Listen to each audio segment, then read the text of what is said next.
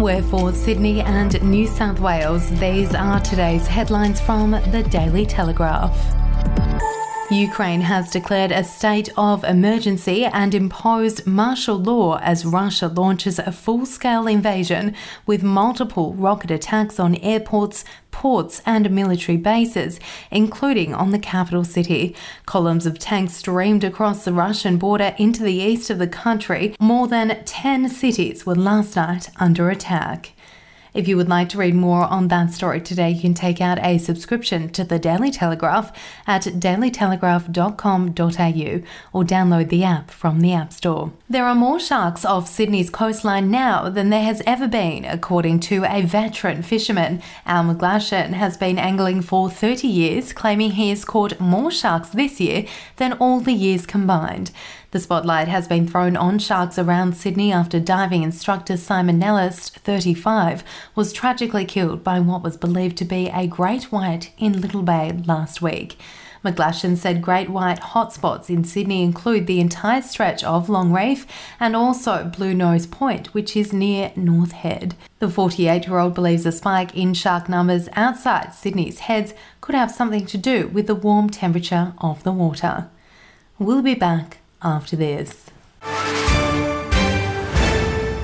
News doesn't have to be boring. The Brits have given Prince Harry a new nickname after yet another tell-all interview. Oh God, is it the Ginger Whinger? Let the team at news.com.au get you up to speed each day with their podcast, From the Newsroom. A couple were busted joining the Mile High Club. Well, I guess they can't fly Virgin anymore. Politics, sport, red carpets, royals. Get all the goss in just a few minutes. Follow From the Newsroom wherever you get your podcast from. Joey Manu has been named Sydney Roosters 5'8" for a trial against West Tigers, his first game since having his cheekbone smashed in an ugly high shot by South Sydney's Latrell Mitchell on August 28. Mitchell was suspended for 6 games and missed the Rabbitohs' grand final loss to Penrith. Manu underwent facial reconstruction surgery in a Brisbane hospital. And this Sunday marks the opening round of a historic NRLW season featuring 3 new clubs in the Eels, Knights and Titans. And while full-time status remains elusive, 144 of the Code's best have signed with the league, with most players juggling training with shift work and family commitments. Currently, players pay their own private health insurance, but clubs will reimburse athletes during active weeks, which means players are still forced to sit out waiting periods and cover the cost of their own training outside of the 5-round season.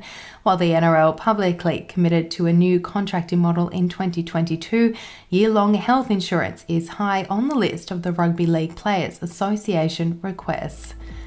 Those are your headlines from the Daily Telegraph. For updates and breaking news throughout the day, take out a subscription at dailytelegraph.com.au. We'll have another update for you tomorrow.